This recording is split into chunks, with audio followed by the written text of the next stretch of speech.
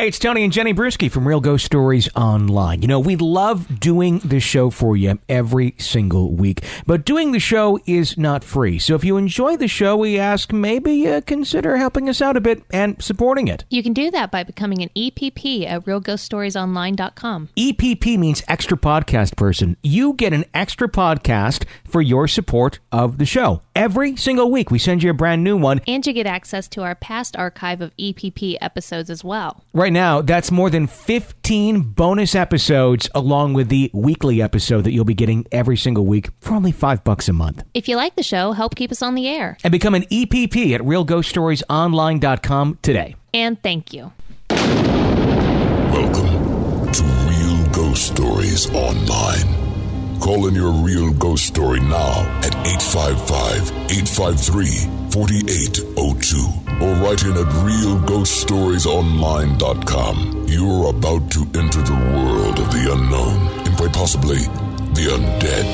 This is Real Ghost Stories Online. Today, a trip to the cemetery to find closure gives one family a startling message. A friendly deceased neighbor returns to check on a single mother and her two sons. A night in a haunted hotel to ghost hunt leaves an investigator down about the lack of activity. That is, until he reviews his photos to find something was investigating him as well.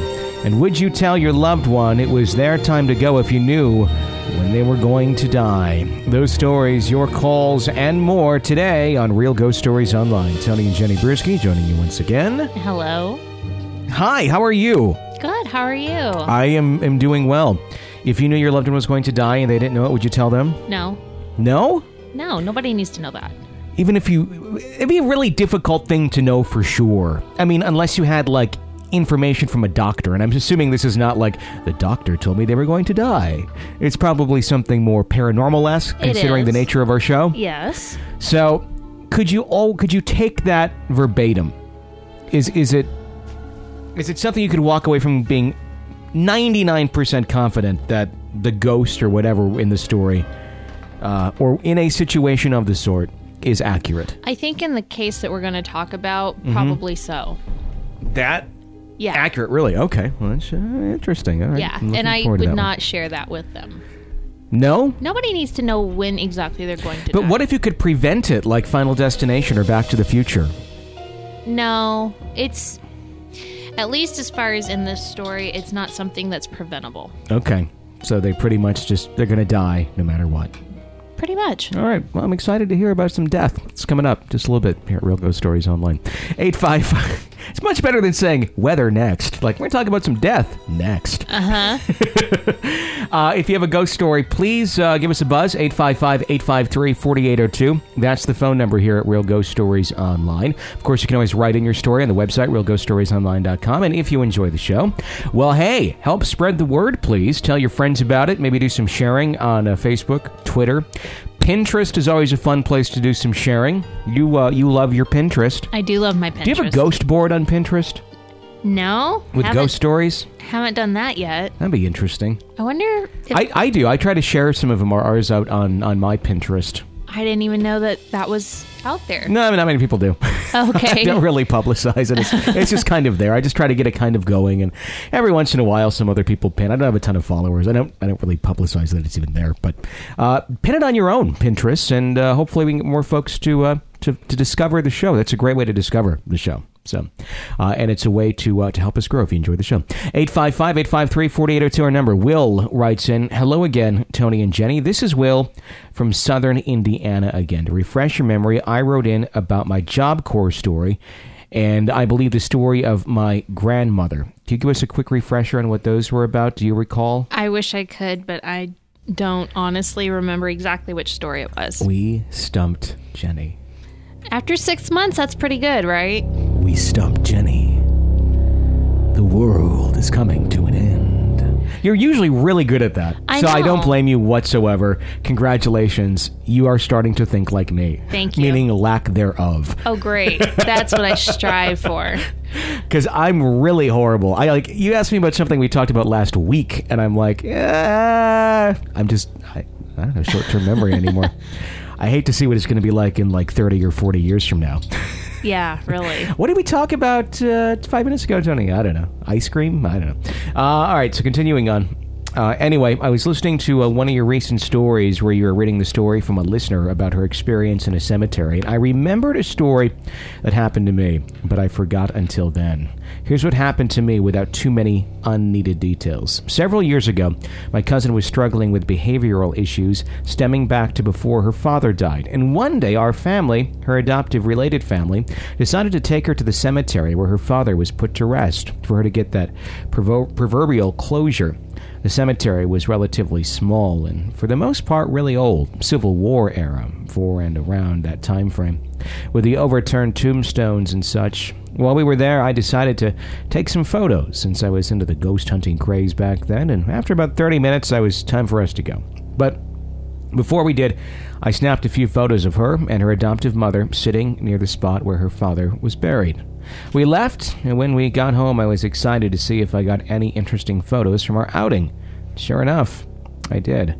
Oddly enough, most photos did not turn out to amount to much, but one photo did, and it was the photo I took last before we left.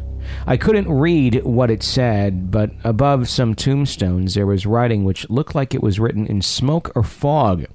From what I remember, the best I could describe what it said was, "Leave us alone," or "Go away." I no longer have the photo around as it has been lost to time, but this photo still sticks in my head when I remember it. I don't believe this was a message from my deceased uncle or grandmother who is buried in the area. Thank you both for reading my previous story, and I want to commend you two for doing an excellent job this far. Look forward to listening to the newest installment when it's released.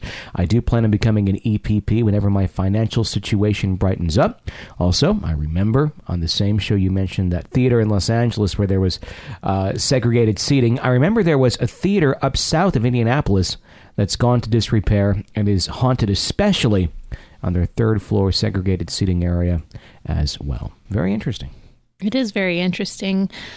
You know, I just wonder, what would you do if you got that message and you had been to the cemetery and somebody's telling you to get out or go away? I'd probably get away, get out, and get the hell out of there really quick. Would you ever go back to visit your family, though?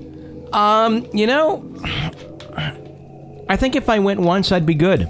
Especially if it's that distant of family. Okay. You know, you never really... It'd be one thing if it was like my mom or dad. I would brave it out and I would show up again. Mm-hmm. But if it's like great-great-great-grandparents that you really have no connection to other than, you know, you were bloodline related to them, you know... I don't know. I mean, maybe it sounds heartless, but there's not that much of an emotional connection there. I mean, of course, you're grateful that they had children, and their children had children, and their children had children, but other than that, I mean, you can't be like, oh, I remember when Grandma used to make grits. You know, it's like, no, not really. Grandma probably looked like a grit before you were ever even conceived, so. Okay. No, I don't think I would either. In fact, I will admit that my grandparents that are gone, I wasn't particularly close with, and I actually haven't been back to visit them since they were buried. Sure. Just because it's ironic, but they were not the nicest people, and they ended up picking their plots out well into their 60s, and they lived for another 20 years. Sure. And then the time frame that happened, their cemetery where they picked ended up being in a really bad part of town. Yeah. It just really went downhill. It's not even safe to go visit. Sure.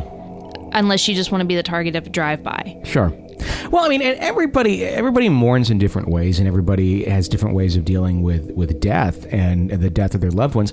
And, you know, I like going to cemeteries not to visit loved ones. Yeah. I like going to them, safe ones, more so for the history of it and just kind of the creepy aspect of it somewhat, and especially the older ones, like my favorite Ryanzi back in my hometown where it's just the rolling hills, and I have a lot of fond memories of that sort of a cemetery. You know, ones that look like things from Night of the Living Dead. Those are the cemeteries I enjoy visiting.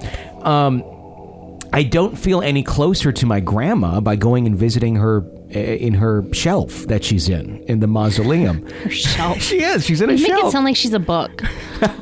You can check her out gosh. you can prop her up in your living room. But I don't feel any closer to her by going and visiting her where her body is. Okay. You know, I feel closer to her by like looking at like the paintings that she's made or like the stuff that she passed down to me. That's how I feel close to her, and just with the memories, not so going and visiting a place that we never really spent much time in when she was alive together. You know, it's more so the memories, I think, that, and you know, keeping up traditions and stuff that they taught you. This is just me. Than going and visiting a physical place where their remains sit. That's how I feel. I mean, sure. It's different for everybody. Right. But, I mean, and that's an immediate relative that I was fairly close with. So I'm even less inclined to want to go back to a great-great-great-grandmother or something that I really had nothing to do with. Sure. You know? Make sense? It does make sense. So, there you go. Okay. That's my long answer to your question. Let's go over to another letter. Simone writes, back in 2002, I lived in Mason County, West Virginia, on property that was literally 6 feet from a cemetery. That's neat. Would you do that? No. If I could see a cemetery, I'm not comfortable. What if you had the most beautiful home? It was wonderful. It had everything you wanted. A big wraparound porch, and the cemetery wasn't really creepy. It was just kind of like in a field nearby. It just depends on how creeped out I get. You could throw a rock and hit a gravestone. That's too close. From the porch. That's not going to happen. Oh, that'd be fun. No. If you looked out the living room window, all you saw were the tombstones in a small church. Oh, that's awesome. What about vacation home? Can we get one like that someday? No. It was out in the country with hardly any neighbors except the one in the cemetery. At 2 a.m., I went to go check on my sons as our 2 dogs had started to bark a lot. My youngest son had fallen asleep on the couch watching TV. When I went to check on him, I glanced out the living room window and saw a man standing in the cemetery next to one of the stones. I woke my son up and looked back out the window. Now, the man was closer to our house and looking at me. When I tell you that every hair on the back of my neck stood up, I'm not exaggerating. So I woke up my other son and told them both to go to my room. By this time, both dogs were trying to jump out the window at him. I called the police, and since we were in the country, they said it might take 20 minutes for them to get to me. The next morning, I know my front door handle was moving like someone was trying to get in. The dogs are still going crazy all this time. Finally, the police got there and looked all around but couldn't find anyone. It had stormed earlier, and they couldn't find any prints in the mud either. About 2 weeks later, my oldest son came from an after-school activity. His friend's aunt had given him a ride. That's when I learned the man I had seen that night was not living but a ghost. She told me exactly what he looked like, which I had never told anyone, not even my kids. He used to live down the street years ago. She told me he was friends with the family across the street, and their last name was the same as mine. My kids have their dad's last name. She didn't know mine. When I told her, she said, "Don't worry, he was probably just checking up on you." You know that feeling when you meet someone and something's off? That they are not very nice? Well, I would rather he left me alone. That's one of the many stories. Love the show and listen all the time. The well-meaning ghost that scares the shit out of you in the meantime? Mm-hmm. I don't like those. It's the well-meaning ghost that scares the shit out of you. I don't have anything to say to that. I should play that theme song every time it shows up. No, I don't think so. Complete with jazz hands. And then the ghost shows up. Boo! Yeah, that's a creepy story. It is. Thanks for writing in. 855-853-4802. Hey, if you haven't already done so, please press subscribe, whatever platform it is you listen to us on. That little subscribe button, everything has it.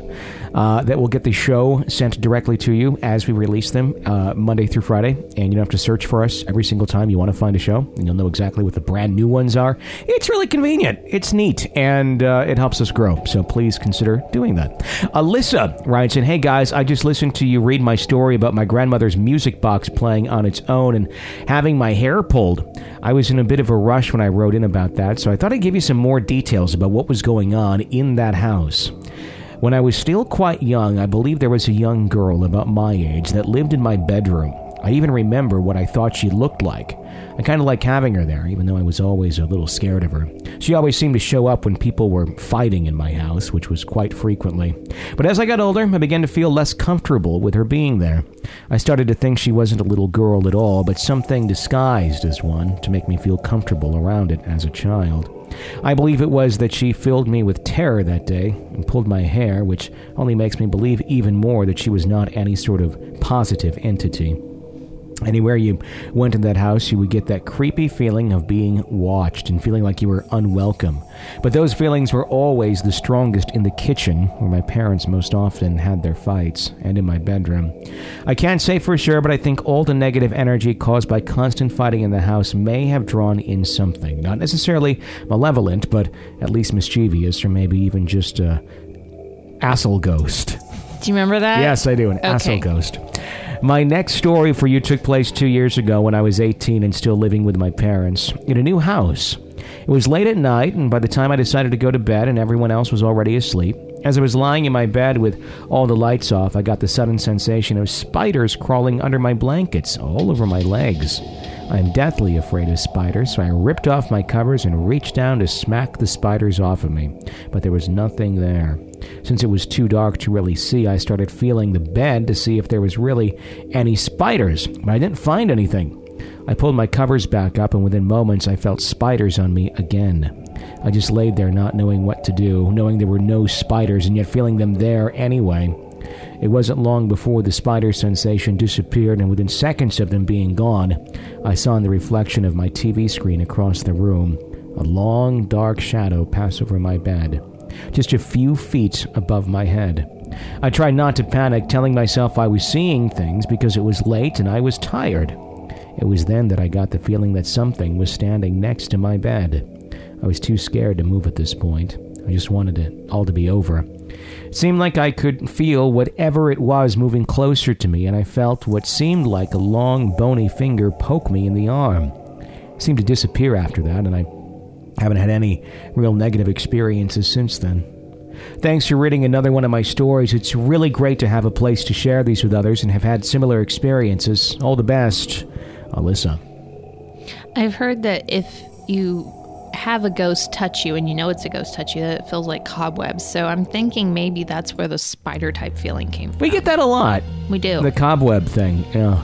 I once had a dream that there was a snake in my bed, and I woke up still kind of thinking it was real, and I flew out of bed.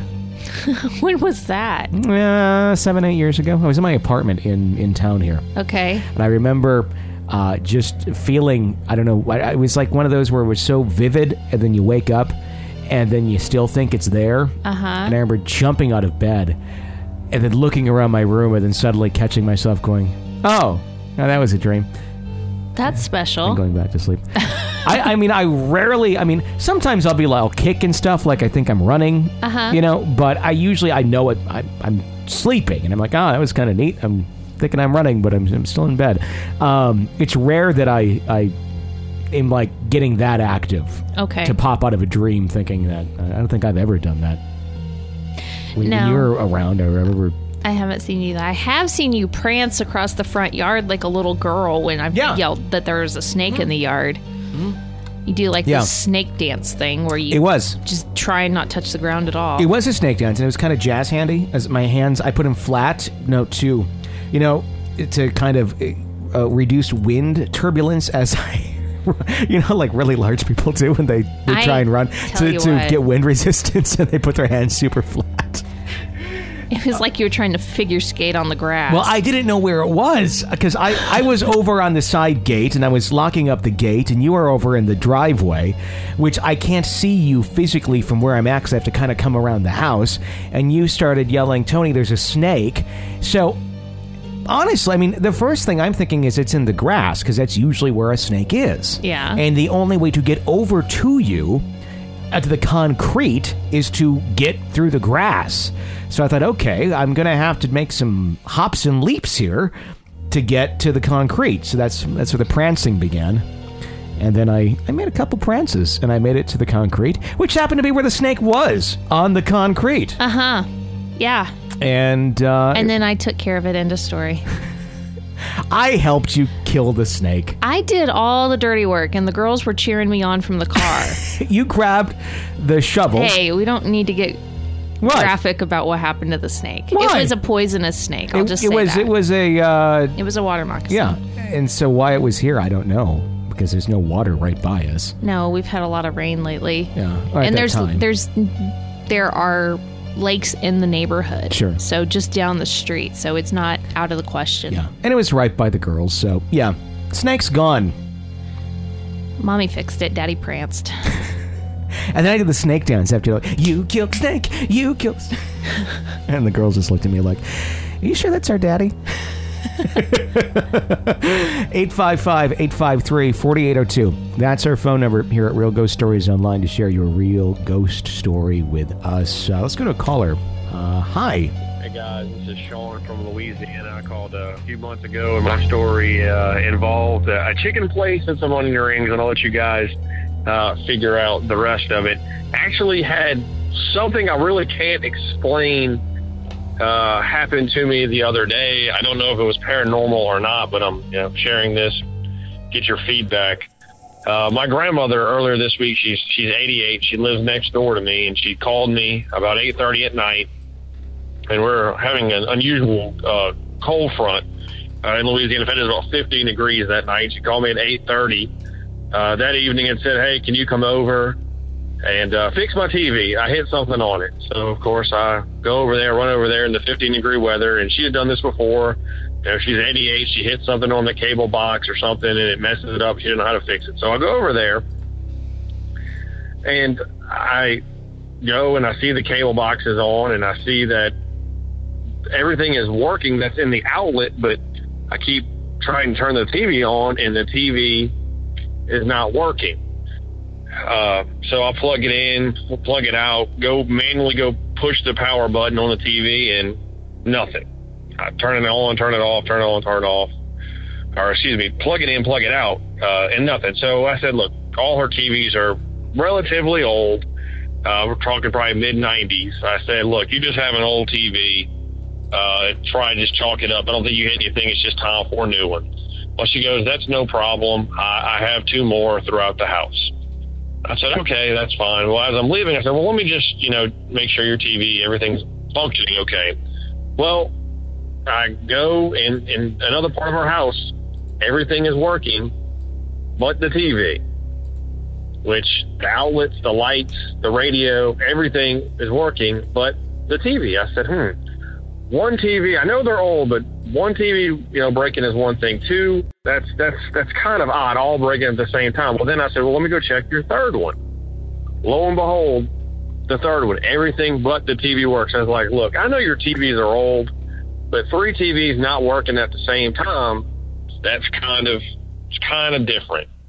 So I said, I really can't explain it. And I jokingly said to her, I said, oh, the house must be haunted or something. And she just laughed it off. She goes, of course it's not. She goes, oh, but the TV in the den, now this is obviously before it wasn't working today. She goes, oh, it cuts on from time to time in the middle of the night, turns off. And I hear voices in it, or I hear talking, and it turns right back off, and I go back to sleep. I was like, well, maybe at some time somebody hit a timer and they didn't know how to fix it. Strange, but maybe explainable.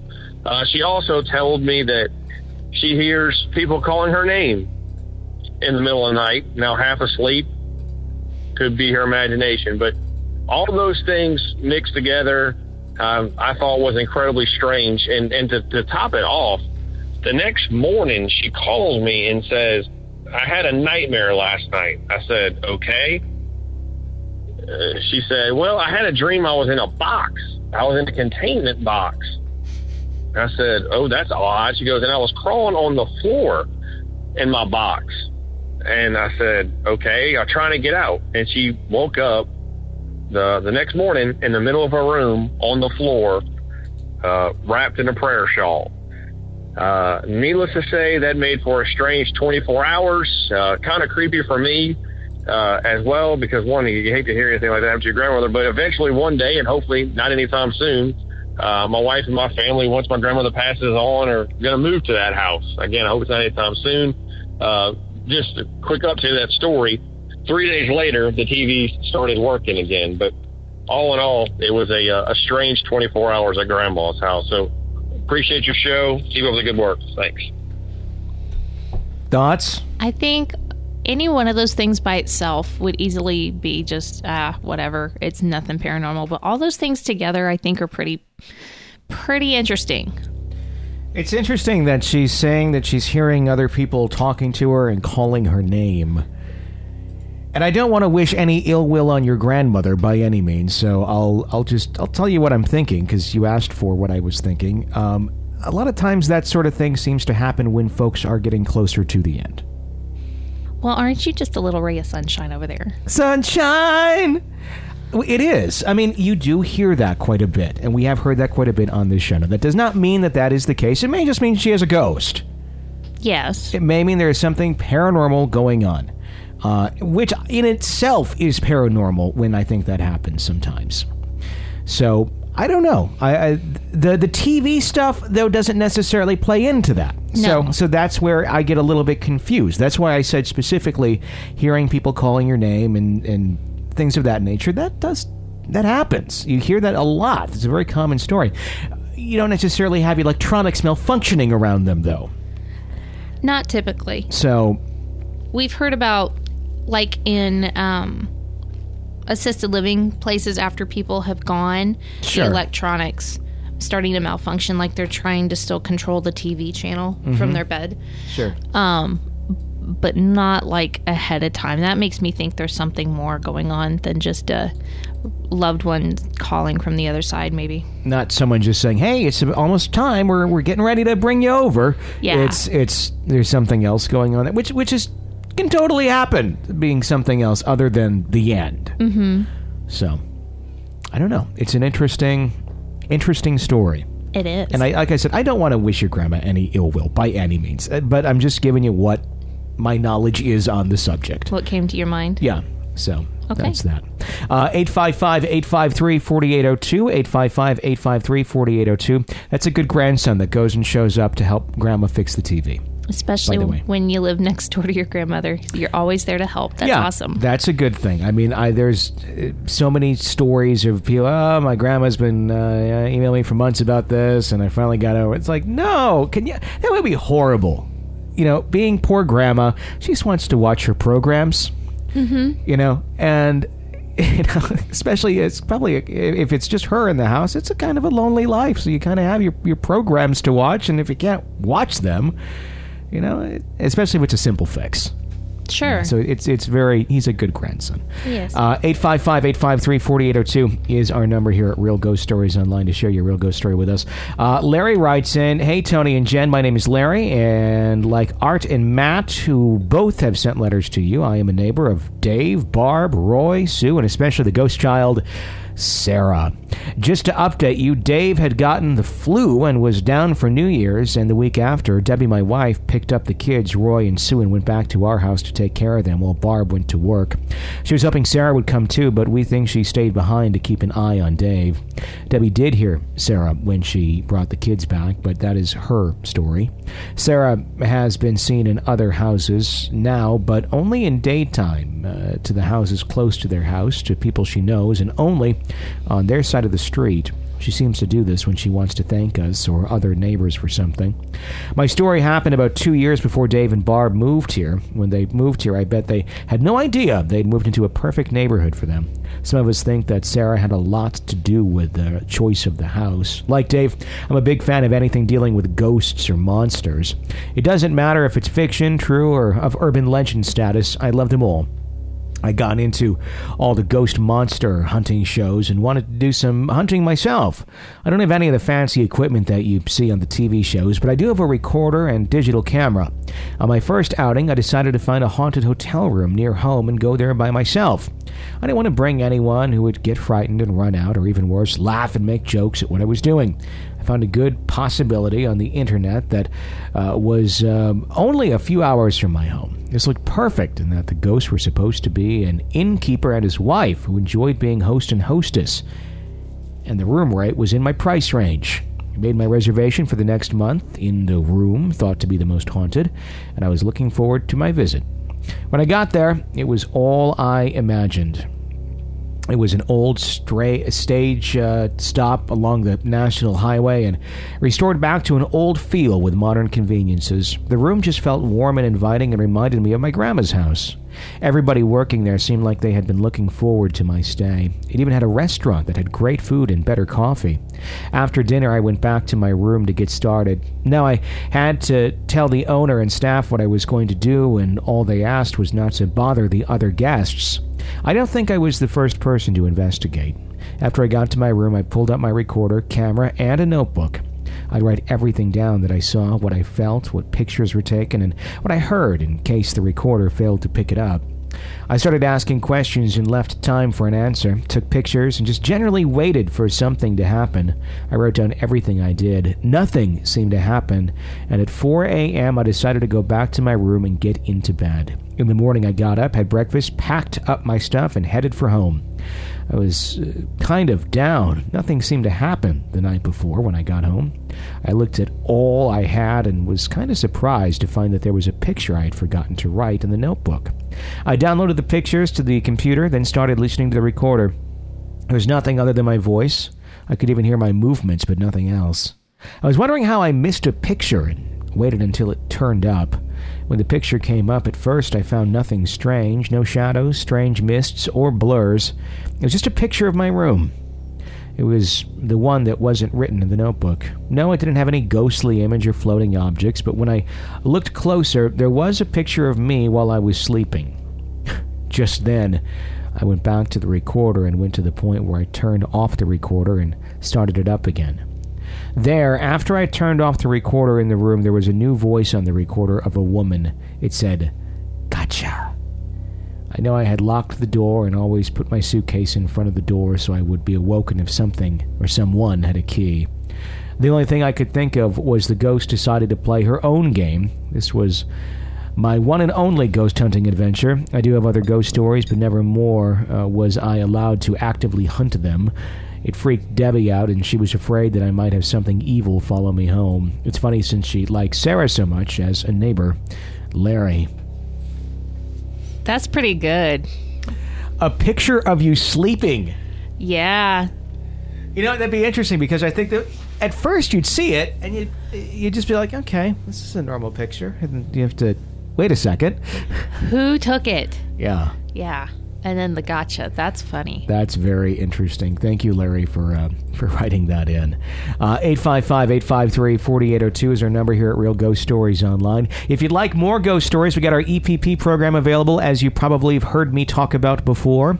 That's where you can support the show. You keep us on the air. We do need our EPPs to do just that, to go well into 2015. So if you'd like it to continue and you enjoy the show, please consider becoming an EPP. It's $5 a month. It's essentially like buying us a cup of coffee. So if you listen to the show, at least once a week, and you have your hour enjoyment, or 5 hours a week, consider buying us a cup of coffee. The $5 a month, it's easy to do, and you keep the show on the air. It's simple, it's easy, it's at Real Ghost Stories Online. And we give you a bonus episode, a whole extra episode to enjoy. Right now there's like 21 bonus episodes going out too. 21 hours of ignoring everybody around you. It's wonderful. Exactly.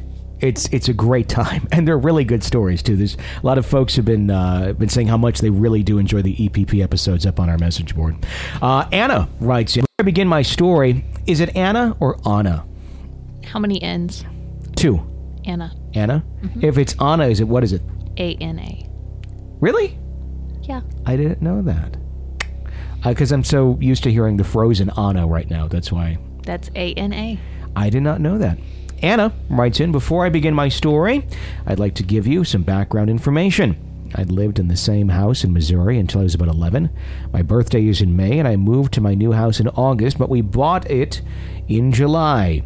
I was living with my mom because my dad wouldn't have time to take care of me, so I went down to my new house about a week before school started and had to go to daycare. Anyway, at my old house, the summer before I was going to 5th grade, my friend, to keep it anonymous, I'll use the first letter of her name, C, came over a lot that summer, and we played a lot outside. So we used my dad's stereo and played music on full blast so we could hear it outside. Then, after a while, the music, which was an Imagine Dragons album, started glitching out and skipping to parts, saying, like, I can't breathe, or I feel cold, or I'm bleeding out, etc. The scary part is we were at my house and it was just us. The next weekend when my dad came home, I asked him if any of his other CDs would glitch. He said no. I checked the CD and it wasn't scratched at all. I didn't really play it when my parents were home, only when my friend was over. At first we thought it was her dog that recently died. I believe it was a German Shepherd mixed breed, which could be able to mess with it. After that summer, I don't remember listening to that CD again or using that CD player. I always felt like I was being watched at that house, but that might be just what made me being weird. I forgot to mention earlier that I am an only child, so I play outside with just my dogs a lot. Also, my social studies teacher, who worked in Missouri, calls it Missouri. And I find it annoying. So do I. I always say Missouri. I say Missouri. Yeah. Being born there, I call it Missouri. Okay, so this person says Missouri, and they're from there. It's interesting. Okay, thanks for taking time out of your busy schedule to read my experience. Thanks again.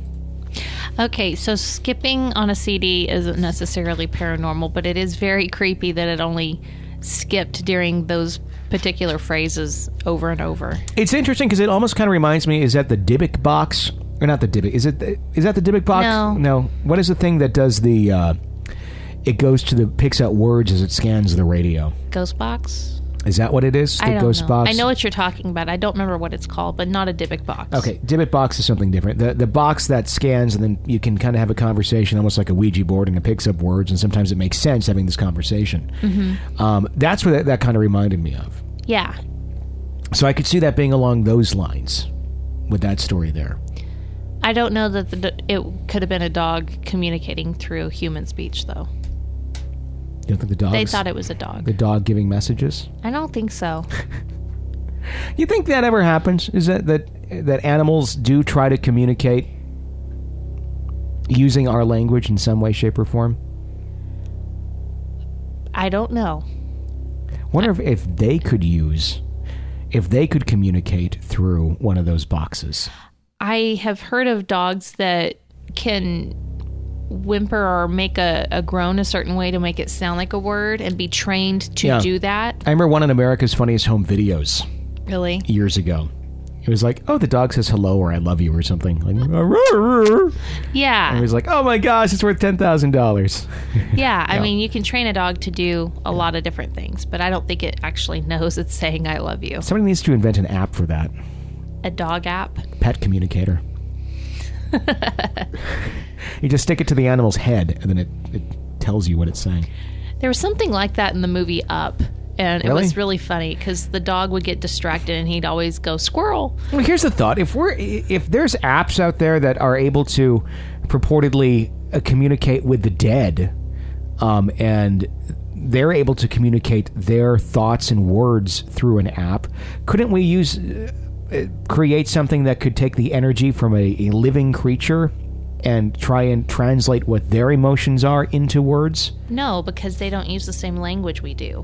The dead use essentially some form of human language. But translate it.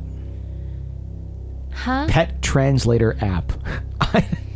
I'm not joking. I'm wondering if something like this could be done. I mean, you can tell when the dog's happy, when the dog's sad, if it wants something. I mean, it essentially wouldn't be like word for word. It's not going to give you sentences like, hey, today I went and saw some birds. Yeah, that was a really pretty red one. And it would be more like, I'm hungry. Or more so what it's feeling emotionally, if there's some way to sense that and then communicate that. You know what I mean? Yeah, but how... I don't know. Okay. I don't know. I'm just asking if it can be done. How about you just train the dog to hit a bell when it's hungry? Hey, that's a good idea. I think Pavlov did that. That'd be fun. Yeah. It'd be fun. Felicia writes in, hello, it's Felicia. I'd like to provide some updates regarding some occurrences that took place after the day my dad and I heard a growl in our basement. After that day, the lamp next to my bed would turn itself on, usually in around 5 in the morning. This is the time I wake up to get ready for work. At first, I thought it was an electrical problem. It's an old lamp after all, so I switched my old lamp with a more recently purchased one. Nothing changed.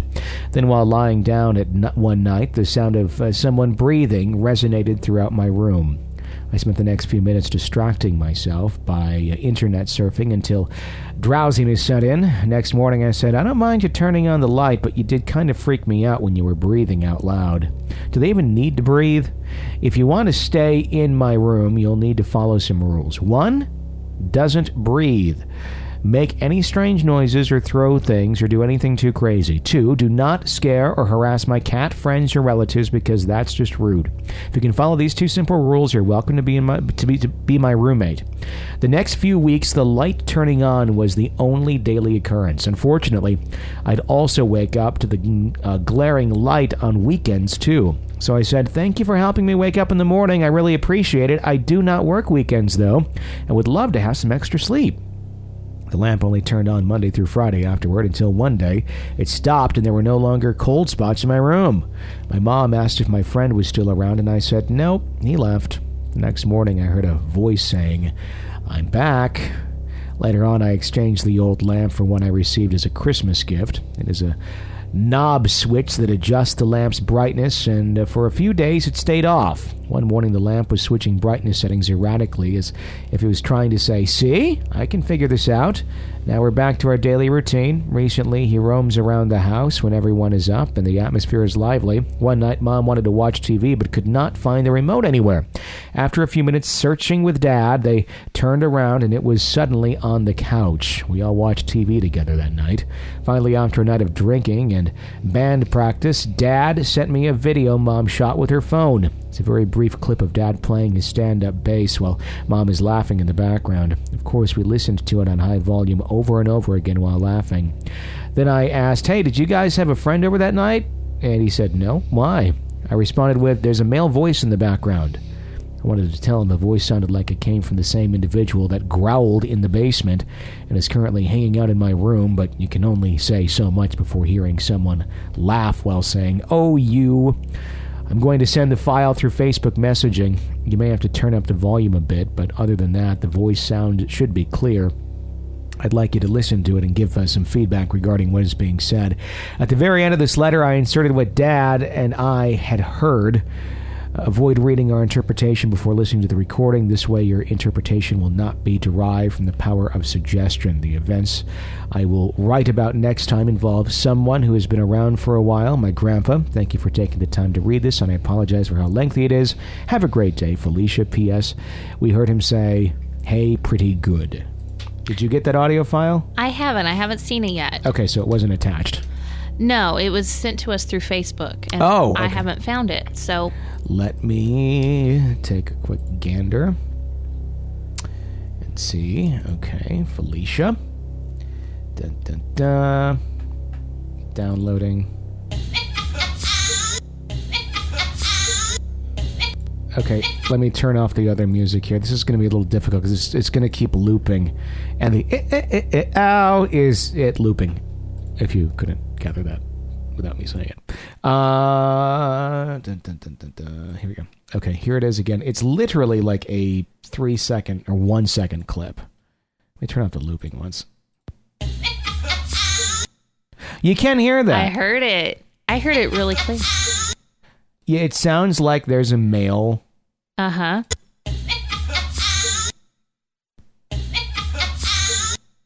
Yeah, it sounds like there's a man talking. Yep. And you hear the deep rumble of the bass. Uh-huh. I don't get any words out of it, but all I get is the... It sounds like, pretty good. Like what? Pretty good. Okay, I hear it. Yeah. Like good. Like, pretty good. Uh-huh. Like the D got cut off. Almost. Yeah, but you can hear it really distinctly. You can hear the male's voice there. You can. Well, that's creepy. Thanks for sharing that with us. 855-853-4802. That's our number here at Real Ghost Stories Online. Let's go to another letter. This one is coming into us from Jesse. Jesse says, okay, I really don't know how to start this here, but here we go. Every time someone close to me dies, I always know the day before they go. I always have the same dream, but different, you know? It's a dream of all my loved ones in one room that have passed and myself. They see me and they actually talk to me. When I was 4 or 5, my mother's dad died, which is my papa, and I had a dream the day before he passed. It was him in a room with his legs, which was weird because I don't have any memory of him with his legs. He lost them due to his bad case of diabetes. There was also a woman I didn't know with a man. I had no idea who he was. I walked into the room and he turned around and smiled and told me everything was going to be okay, and to make sure that my grandma, whom I called Meow, and her new boyfriend, whom he knew by the name Earl, were always happy. This was weird because she didn't meet Earl until I was 12. When I was 14, he came back to me by myself and told me not to be frightened when Meow told us the news she had for us the next day and to not cry. The next day, my grandma sat everyone down and told us she had lung cancer and she had been fighting for almost a year but didn't want any of us to worry about her. I had a dream the day before she died and the day after, and I had a dream before my dad's mom, Nana, died. I always wake up and I'm not scared, but I always want to go back to sleep to continue the dream. I just want to get y'all's opinion on this. Thanks. Like I said at the beginning of the podcast, I don't think I would tell the loved ones, hey, I had that dream. You're in the room now. You're going to die. Guess who's in the room? Bring like a Hallmark card? It would probably be, to me, it'd be kind of comforting to not be just blindsided by that, to kind of have a little heads up. Would you tell? Okay, I see not telling the actual person. I get you there. That's a little disturbing. But what about like a loved one? Like a brother, a sister, a mom, or a dad, as long as it's not the person who's dying. Well, you're already yourself burdened with that information. Would you want to share that?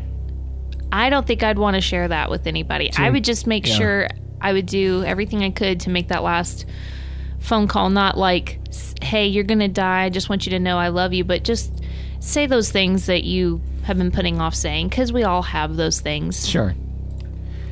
And by the way, you're going to die. That's why I'm telling you everything right now. By the way, I had the dream. I'm sending you a Create-A card. Hope it makes it to you before you kick it.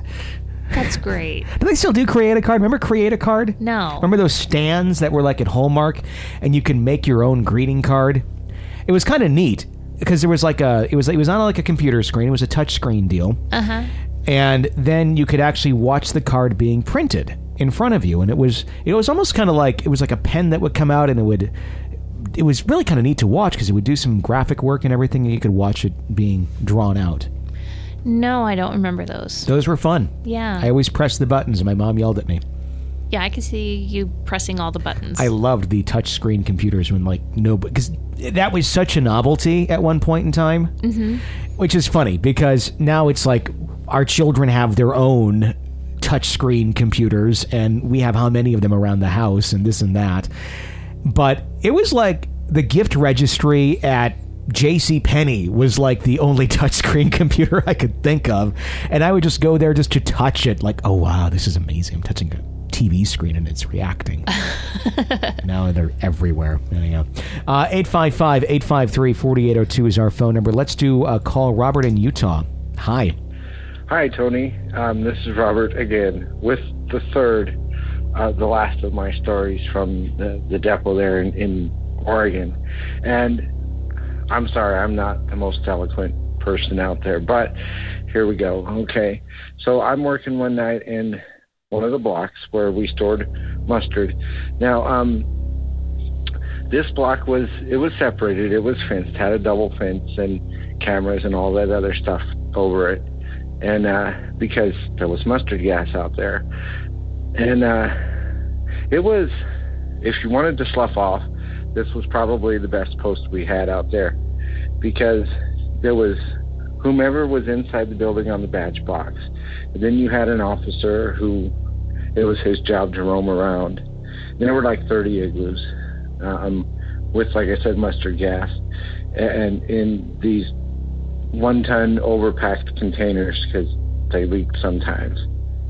And I'd heard at one point, like from like the older guys said, they had all this mustard and stuff just out somewhere, and they would leak, and they'd put coffee cans under them to catch it, you know. So it was that bad. There were places you didn't travel because you knew they were contaminated. But they had these in these igloos, and you were in this block, and like I said, it was you and another officer. And because of the way it was set up when you came in, it was a pain in the ass to get into. So pretty much if you were out there, nobody came to check on you because they didn't want to go through the hassle of coming in. You know, we had either the shift captain or down to the sergeant, somebody was supposed to check on you, but they never did. So if like you wanted to bring your electronics or sleep or whatever, that was the place to do it and not get busted. And then the sally port was set up. There was a sally port with a double gate for the trucks. You came in, the gate was open, and then it closed behind you. Somebody had to go out there and like thoroughly search the vehicle. Then you were let through a gate, through a turnstile, and then back out. You know, you had to exchange your badges. And if you didn't have a badge to get in the area, then you didn't get in. But and then the other gate was open and you were let through. For pedestrians, there was a long walk through a fenced area. You were let in through a turnstile. You came in and approached the window, exchanged your badge, and then let through another turnstile, and then out through the gate. 2 people were not allowed to come in the vehicle. It was one at a time. So again, like I said, it was the process was a pain in the butt. So nobody came out there if they didn't have to.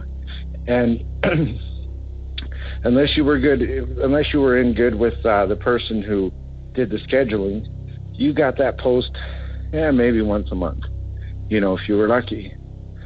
So I'm out there one night, and surprise, surprise, I had it twice in the same week, which never happened.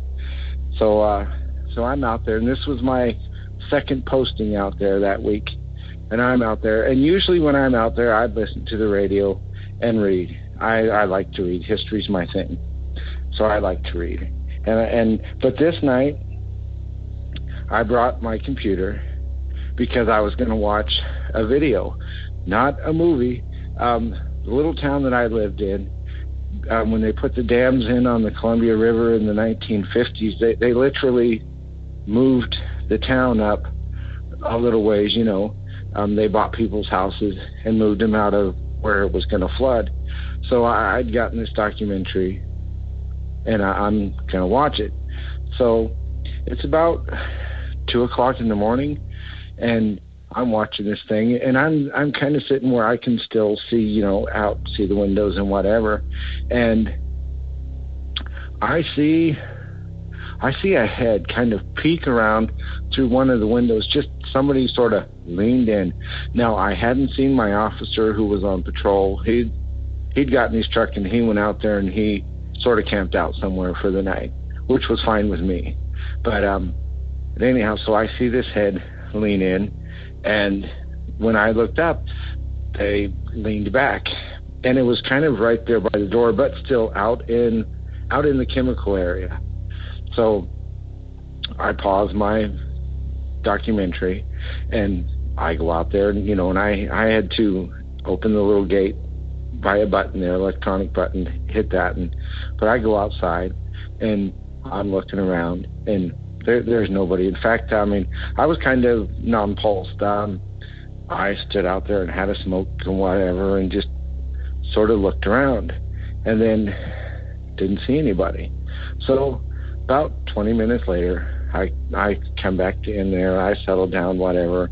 I'm watching this documentary again, and then I'm watching it, and again, you know, I'm thinking nothing, and after about 20 minutes or so, I look, and there were 2 windows to look out, and these were like ballistic windows, you know, thick windows, but you had a couple to look out into the area. And there's the form nondescript, but just the form of a person standing in one of those windows. And it kind of got my attention. Well, of course, as soon as I see it, they move off in the opposite direction of where they had before. And again, I mean, the second time, I'm thinking, yeah, I saw something. If I hadn't seen it the second time, I probably would have just let it go. And there were swallows that were up there. They had nests in the ceilings and whatever, you know, made of mud and all this stuff. But, like, they didn't stir unless you bothered them. They didn't stir usually until morning. So there was nothing else there. Like I said, this was a secured area, you know. And so we didn't have just wildlife wandering around through there or whatever. But the second time I saw it, I knew I saw something. If I hadn't seen it that second time, I probably would have let it go. And, of course, I couldn't find that person. They weren't there. So this time I did tell, you know, what I saw. And the other one with the truck, it did go on the blotter because there was a chase that ensued and stuff. And Lieutenant told me this was, you know, a couple of years back from this one. But he said, you know, because it's on the blotter, he says, don't be surprised if somebody comes and asks you about it. But no one ever did. So anyhow, this one I'm telling some of the guys, and I asked my guy who's out there, and I did look out the window. I didn't see his truck or whatever. And I asked him, hey, did you come up and stand in the window at about 2:30 or so? And he's like, no, you know, I was out there doing my thing. Never came up until morning. It's like, oh, okay. So I'm asking a few other people if they've seen anything out there. And then you start hearing stories from other people. There were people who said that, yeah, that they've seen this. They've seen numerous times that they had seen or they had thought that they saw somebody pass by the windows and go through the turnstiles, which you couldn't do because you had to manually open them from inside. But they saw this person or someone pass through the turnstiles through that area or walking in a different area. When they looked, they weren't there. A lady whom we'd had there, and she said she thought she was just going nuts. She said that she's in there one night, and the building had been changed. When I was there, it was just a square building. You had a door to go into the back, and that's where the generator was. But apparently before, the building was a lot bigger and longer, and where the bathroom to it was now led to a hallway where down at the end of it there was a break room and all this other stuff, and which wasn't there anymore. So, but she says that she's working there one night, and she was a reader as well. So she's reading, and she says an officer comes through in a different type of uniform than what we're wearing. Someone whom, and she could plainly see this person as opposed to me, but because I couldn't. But she sees a person. They come in, they look at her, go into the bathroom, and she said she gets up and she's asking them, you know, hey, who the hell are you? And they're gone. And then, you know, and I heard a couple other things that were that people had saw in that block. Just most of it, like with me, was just a nondescript person. They'd see somebody at the window or there in where the turnstiles were or something. So I don't know. I mean, nobody ever really knew who it was or what it was, but the stagecoach trail that ran through there was real close to that area.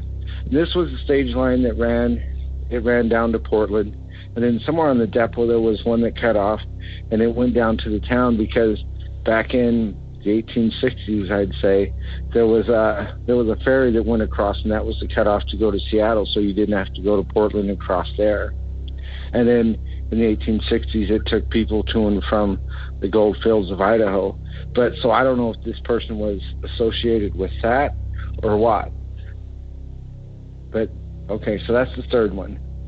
and the last for that. And then I have had things happen in houses that I lived in, but I won't get into those today. I just wanted to tell you those three in one incoherent telling, but all at once, All right, and thanks for the show, and thanks for what you guys do. All right, bye. So an otherwise kind of relaxing job to have, to be on the duty of going around and checking those buildings and then have that face pop up again. You constantly are afraid that you're going to run into something. Yeah. Not so much a relaxing job anymore. Very active place that he works. Yeah, very much so. And I have a feeling that's not going to be the last of the stories from him.